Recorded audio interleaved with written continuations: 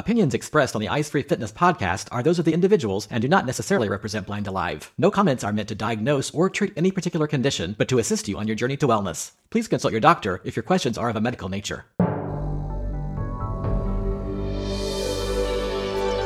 Blind Alive. Hello, and welcome to Eyes Free Fitness Podcast 47. I'm Lisa Salinger, and you may feel, by the time you finish this podcast, like you've gotten the all Lisa podcast. I hope not, but I have information to share with you, and I think it's very important and hopefully helpful to you. At the time this is being recorded, Mel is enjoying the fun and chaos and stimulating atmosphere that is convention. So we wish her safe travels, and she will, in all likelihood, be back to talk with you on the next podcast. First, I'm going to be interviewing someone and then going into more detail about the topic. And the topic I'm going to be talking about is having a medical ID. Now, before you turn off the podcast and say, oh, I don't need that because the only thing I've got going on is blindness, or, oh, well, someday I'll put that stuff in my iPhone on the health app, which kind of, well, I've thought both of those things. But before you turn it off and think that, I hope that you will listen and stay with us because we have some valuable information and it may make a marked difference either in your life or in the life of someone you care about, be that a family member or even a pet or a guide dog. So stay tuned, and I think you'll find information that will be useful and helpful to you. At least that is my hope. Also, just a reminder that we are still running our newsletter subscription contest. So be sure, if you have not, to subscribe to our newsletter.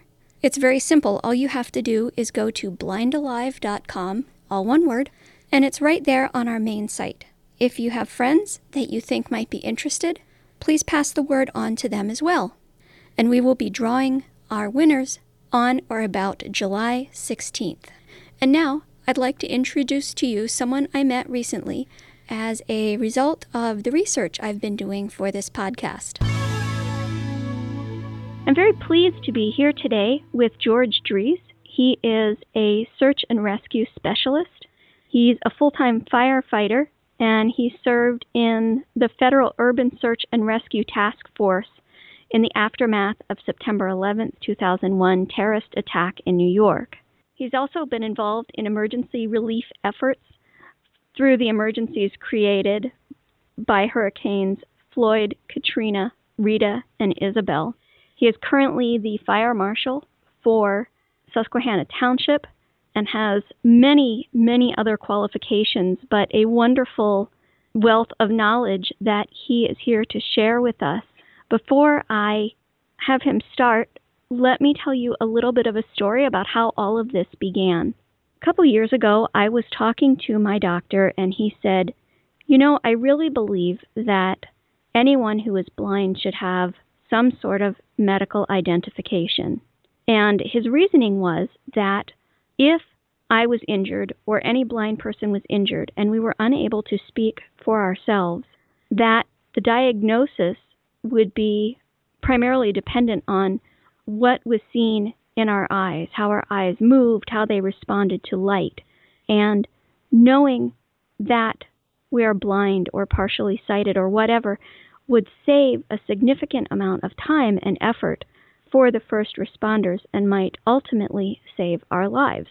So I thought that was all well and good, but I never really did anything about it because I didn't know where to go from there. I mean, there are lots of options, and we'll talk about these in a moment. There are services that you can pay for.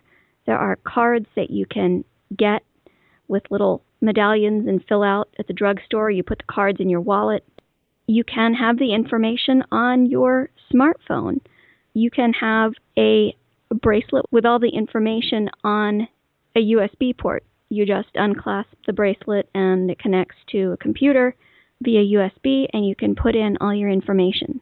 But what I wanted to know was, if you are a first responder, what works best? What is, quote, the sweet spot of information? What maybe when you hear that someone has this, do you think, oh, that's not really good or that's not going to help us? And so my search led me to George, who finally, after all this talk time from me, we're going to let him speak. Welcome, George. Thanks, Lisa. The patient medical history and the way first responders, emergency responders gather patient medical history traditionally has come on the scene from family, friends, or the actual patient stating what their problems were, what their past medical history issues are. From the emergency responder part, we also look at patient observations, what appears to be ailing them or what kind of trauma they have. We also look at the scene itself. Are there canes? Are there specialty chairs around to kind of indicate what medical history or problems they could have? We also looked for medical alert bracelets, and we also looked for wallet cards. The problems with some of these traditional ways to gather medical history are, in today's society, people are more reserved about sharing their medical issues with friends, coworkers especially. They don't want to be judged one way or the other, or for whatever reason that patient doesn't want to share medical issues. And what people think versus what are factual is not always the case. So we have to watch how much we take from bystanders or friends that don't truly know what that patient is. Scene observation issues, people have duplicate medical accessories in multiple cars. For instance, they could have a collapsible wheelchair in both cars, but that doesn't indicate that the person in the passenger seat has any type of problem walking. It may just be that it's somebody else's wheelchair, and we may or we could misdiagnose or misevaluate a leg injury, a potential life-threatening leg or hip injury, just because we thought they had some kind of impairment with their walking because there was a wheelchair in the back. Also, people don't necessarily drive everywhere. They have friends drive them. They use a cab or Uber vehicles that wouldn't have those type of things in it. The medical alert side of it, if it's a bracelet, if it's a necklace, do people wear them religiously? You should, but some people don't. And are they also up to date? The information on there changes as we get older. As I'm 56, I'm getting older, my body's starting to break down, I get it. But historically, we don't update that information. The wallet cards, to be truthfully honest, they're the last thing that we look for as emergency responders, to go through somebody's wallet. Historically, we pass the wallet off, if we can, to the police department, and they're looking specifically for the ID. They're looking for a driver's license, something that says, this is John Doe, this is Jane Doe, and if they happen to see a medical alert tag behind that or in conjunction with that ID, well then, yes, they'll push that forward. But historically, that's found on the way or at the hospital. And I'm saying this from the front-end user in emergency services. Some of the new technology that's out there, we have the USB or the thumb drives. They're a lot smaller. You can put a lot of information on there, and they're small enough to be worn as necklaces.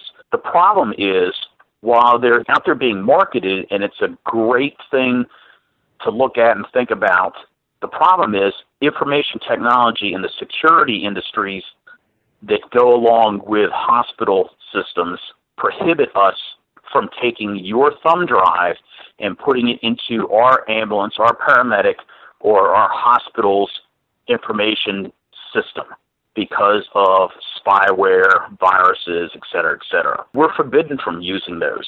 We looked at it for our own SWAT team, to take our SWAT members and have all their information, all their pertinent data on there, so all we have to do is plug it in.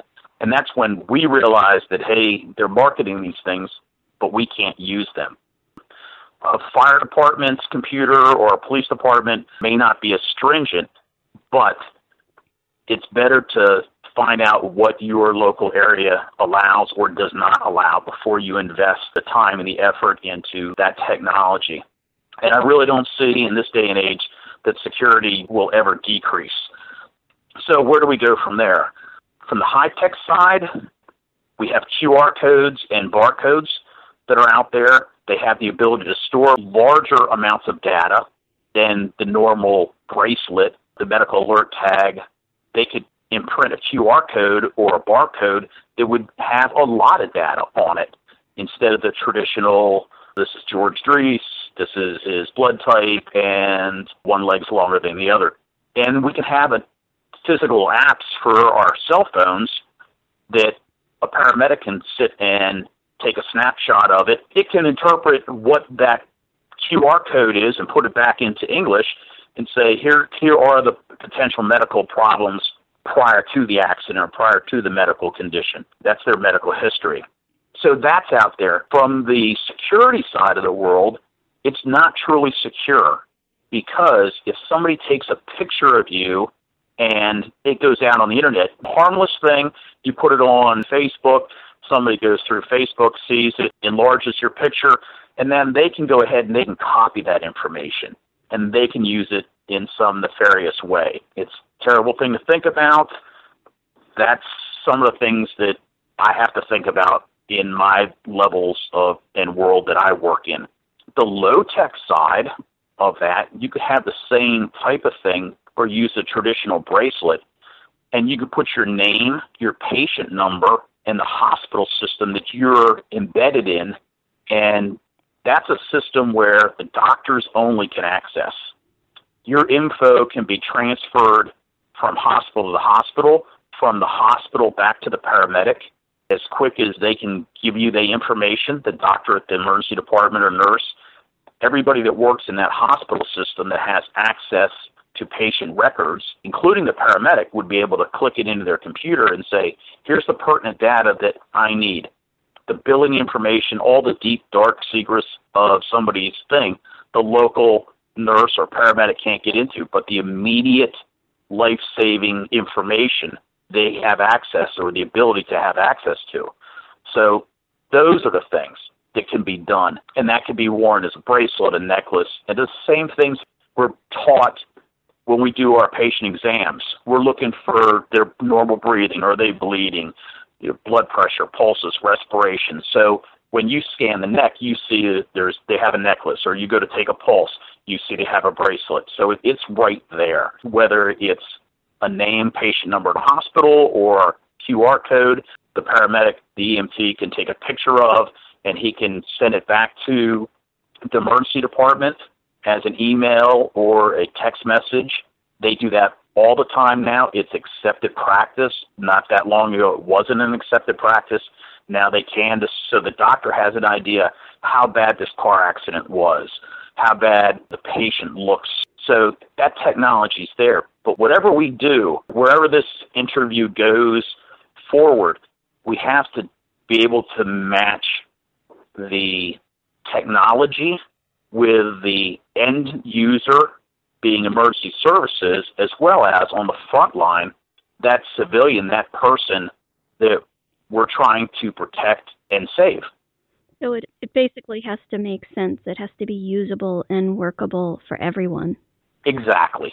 Right. The way to do it on our side, because there's stuff out there that we don't know about, the way to work it on our side, on the emergency service side, is we're required to do so much continuing education programs per year to maintain our certification.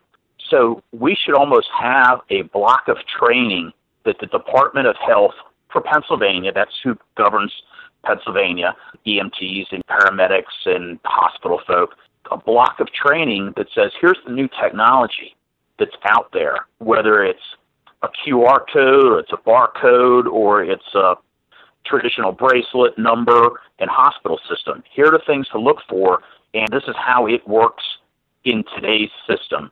So you don't have a EMT that got from 1978, and he continues to do his continuing education. He just doesn't get spun up on the new technology. We, as Emergency Service Society, have a responsibility to keep up with what the public wants and the public needs, as well as who's out there vendoring it and marketing it. And there is a disconnect. Yes, for sure. Now, some people say, well, this is easy, and I have a way to do this already. What I do is I put my health information in my phone. When I thought about that, my first thought was, it's a great idea because your phone is always with you. And I'm asking you, knowing that you don't represent all emergency services personnel all over, but I think you're a good representative sample.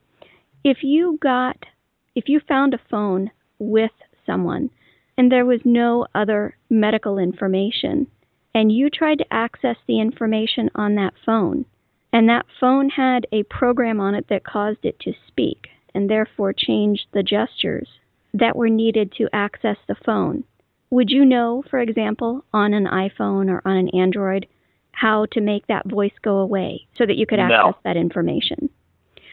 Okay. No, I wouldn't. And is from vehicle accidents, it's oftentimes that it's bystanders that are making that 911 call. And when we start working on the patient, they're looking for their phone because where they thought their phone was, and too often it's in their hand, to cause the accident, their phone flies, it falls apart in the accident. Yeah. The last thing we're trying to treat the patient. We're not really looking for their phone. We're not looking for their purse that's in the front seat or the back seat. We're still, if there's no other information, we're going to treat what we see and what should be normal anatomically correct things, and what are traumatic versus atraumatic.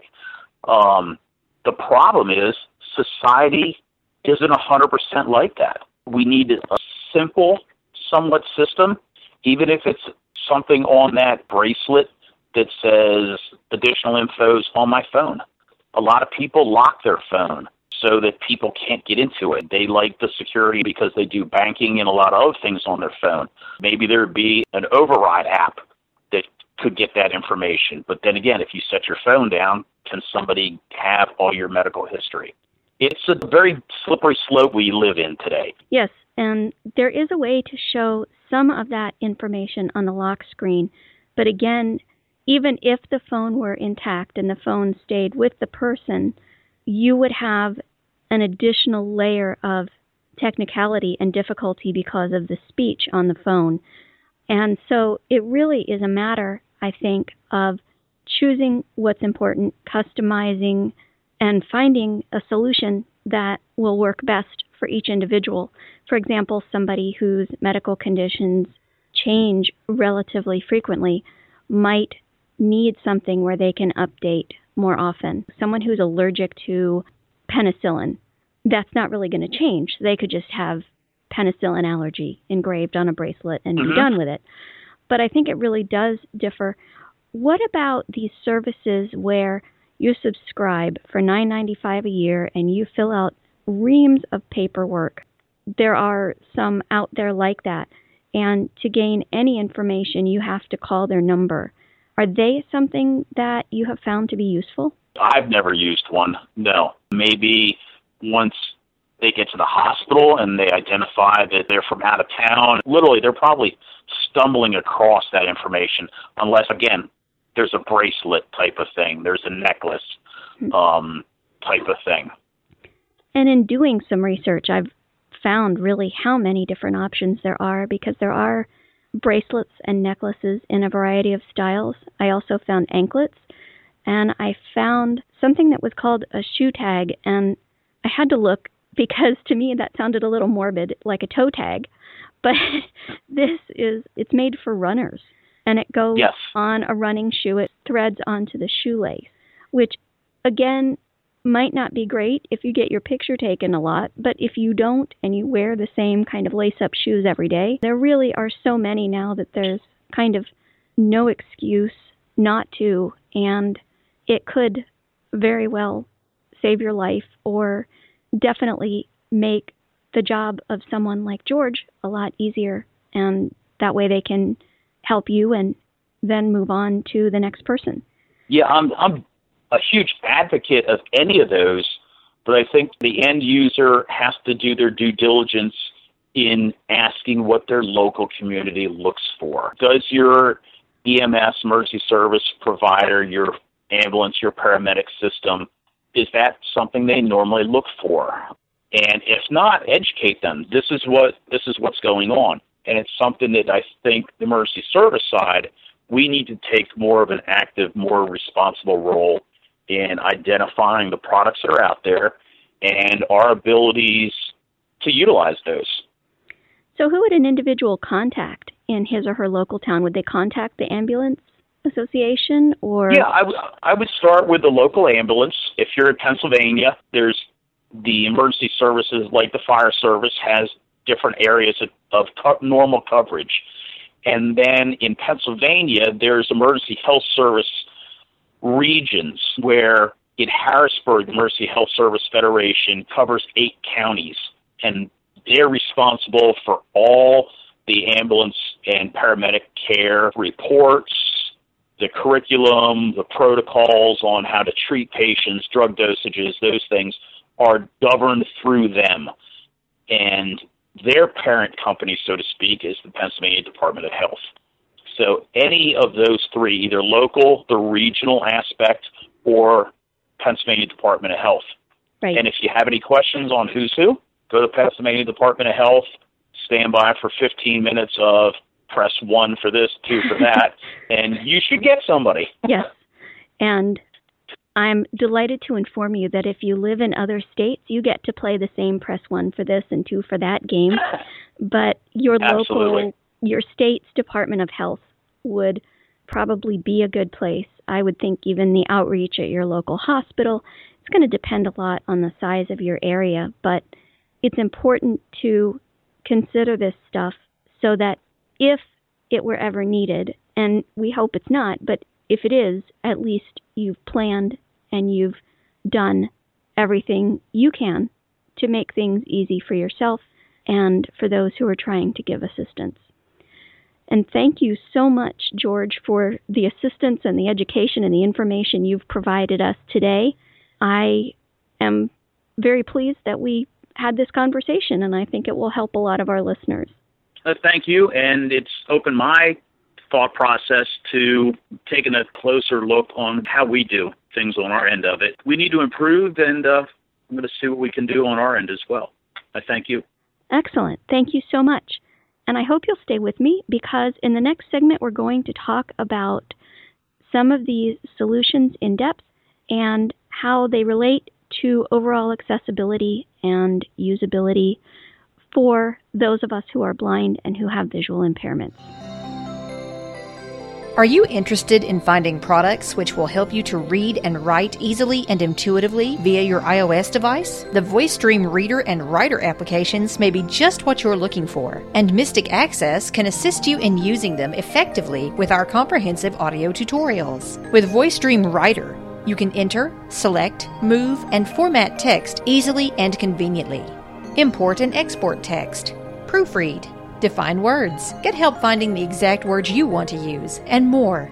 With VoiceStream Reader, you can read in a variety of formats and using various services such as Bookshare and Project Gutenberg. Choose your reading speed, font, reading voice, and the manner in which you wish to read your text. The VoiceStream apps can make your reading and writing, well, a dream. And Mystic Access provides you with the ability to learn to use these apps in a fun and enjoyable manner. Check out the VoiceStream apps for iOS at voicestream.com and learn about the Mystic Access audio tutorials for VoiceStream Reader and VoiceStream Writer for iOS at mysticaccess.com. Or call us to order your tutorials via phone at 716-543-3323. Mystic Access, where the magic is in learning. If you choose to go with some sort of medical identification jewelry, you have many, many options. There are ones that you can buy from a pharmacy or a catalog where you can write in the information. There's a little slot where you or someone can write the information and then it's covered over, and there's a little clasp and it would be opened so that someone could read the information. You can also order bracelets from various sources that have a condition or conditions engraved. And more recently, there is a new variety of medical alert jewelry, and that involves the use of QR codes. I'm going to talk about 2 options. Before I go much farther, let me tell you that Of all the podcasts that I've been involved with so far that have had show notes, this one is probably going to be the one with the most information in the show notes. So if specific things interest you and you would like more information, chances are you may be able to find it in the show notes. I'm going to talk about two companies. They are by no means the only companies out there, but they are good and representative examples. The first one is a company called Lauren's Hope, and that is www.laurenshope.com. And there's no apostrophe, just LAURENS hope.com. And they sell engraved medical ID bracelets and necklaces. These are a bit more high fashion, a bit more elegant, and possibly a bit more costly. In general, you'll be paying between about $50 and $100 if you want some of this identifying jewelry. They have primarily bracelets and necklaces. I found their website accessible and easy to browse. A listener to the podcast says that they were very responsive and very helpful when getting a piece of medically identifying jewelry. The jewelry that Lauren's Hope has, although they do carry an item from another reseller that allows you to use QR codes, but primarily the jewelry that they have is engraved with specific medical conditions. So if your conditions change, or if you have information that is a little more detailed, this may or may not be the way to go for you. I do have a fair amount of detailed information, plus I was just curious, so I pursued information about a company that had QR codes. And I found Keep Me Safe ID, and that is www.keepmesafeid.com. Again, let me say that Blind Alive is not specifically endorsing either of these products. We received no compensation, and there's no indication that we would in future. So this is my information, my experience with the company and with the experience as a whole.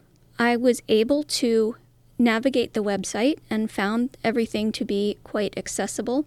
This company was started by parents who have a child who was autistic, and they found that there was a need for this, and other families express needs and have been using their stuff in a variety of ways. And the reason I'm saying stuff and not just jewelry, as I mentioned in the previous interview, they do have shoe tags, and they also have bracelets, necklaces, luggage tags, and tags for pet collars. I'm probably forgetting something. But the really neat thing is it doesn't have a name or a condition on it. It has this QR code.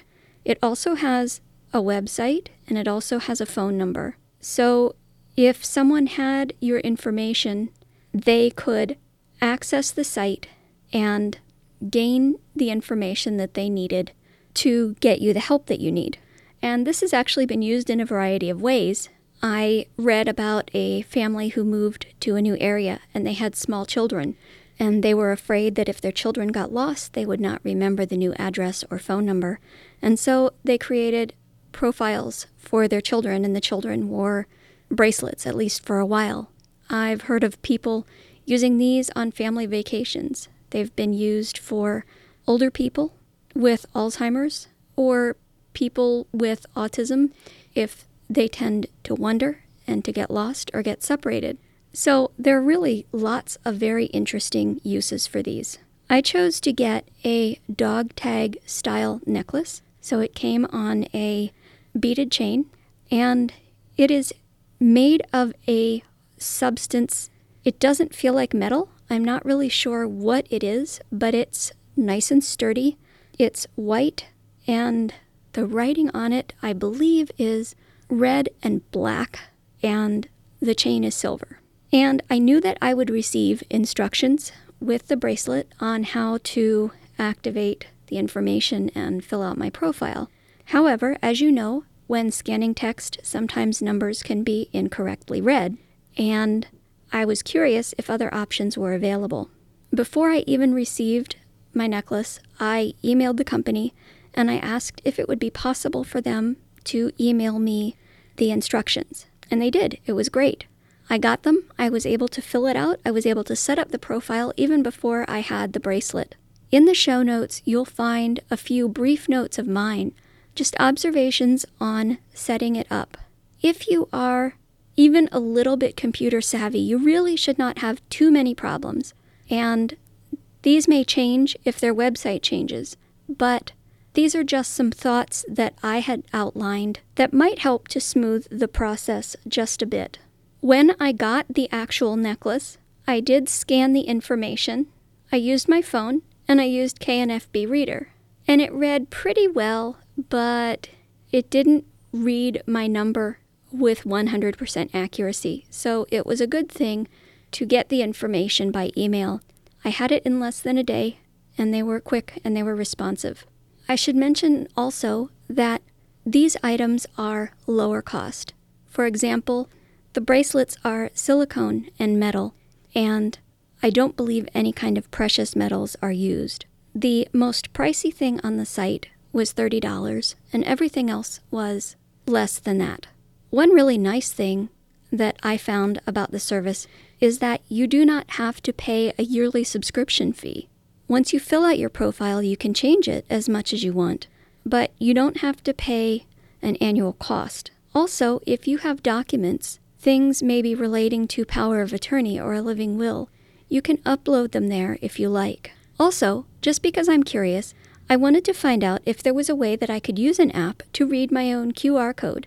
Essentially, I wanted to see what someone else accessing my information would see. There is a free iOS app called QR Reader, and I will have a link to that in the show notes. I would imagine that there is an Android alternative, but I'm not aware of one specifically. I didn't have to press any kind of buttons within the app, just held the tag in front of my camera, and it gave a little beep to let me know that it had seen and scanned it. And then, the next thing I knew, my information from the Keep Me Safe ID site was showing. The other really nice thing is, right after that, I got an email, and it said, "Someone has accessed your Keep Me Safe ID profile." Then, it gave me the longitude and latitude, the coordinates I would need, to find out where that person was located. I could have also viewed it in Google Maps, so I felt that the whole experience was very good and very safe. I like the idea of getting a necklace specifically, because with the bracelet, the QR code is on top. So I just felt that the necklace was better because it could be hidden in my clothes. And the chain is, I believe, 36 inches, so it is quite long. You can actually cut it shorter if you choose, but it's quite long, so can easily be hidden under your clothes. This has been an interesting journey for me, and I feel like I have learned an awful lot. I now have a medical profile. It is not completely complete, but my aim is to get that done very shortly. I now have some emergency information available, though, and plan to finish the rest shortly. I'd be very curious about your experiences with any kind of medical ID jewelry, and would be happy to hear any questions you might have. The whole idea of keeping our information secure while keeping ourselves safe is still an area that's evolving, and I think it's fascinating to watch. Thank you for listening to the Eyes Free Fitness podcast. As always, if you have any questions or you'd like to contact us, you can visit the website at www.blindalive.com.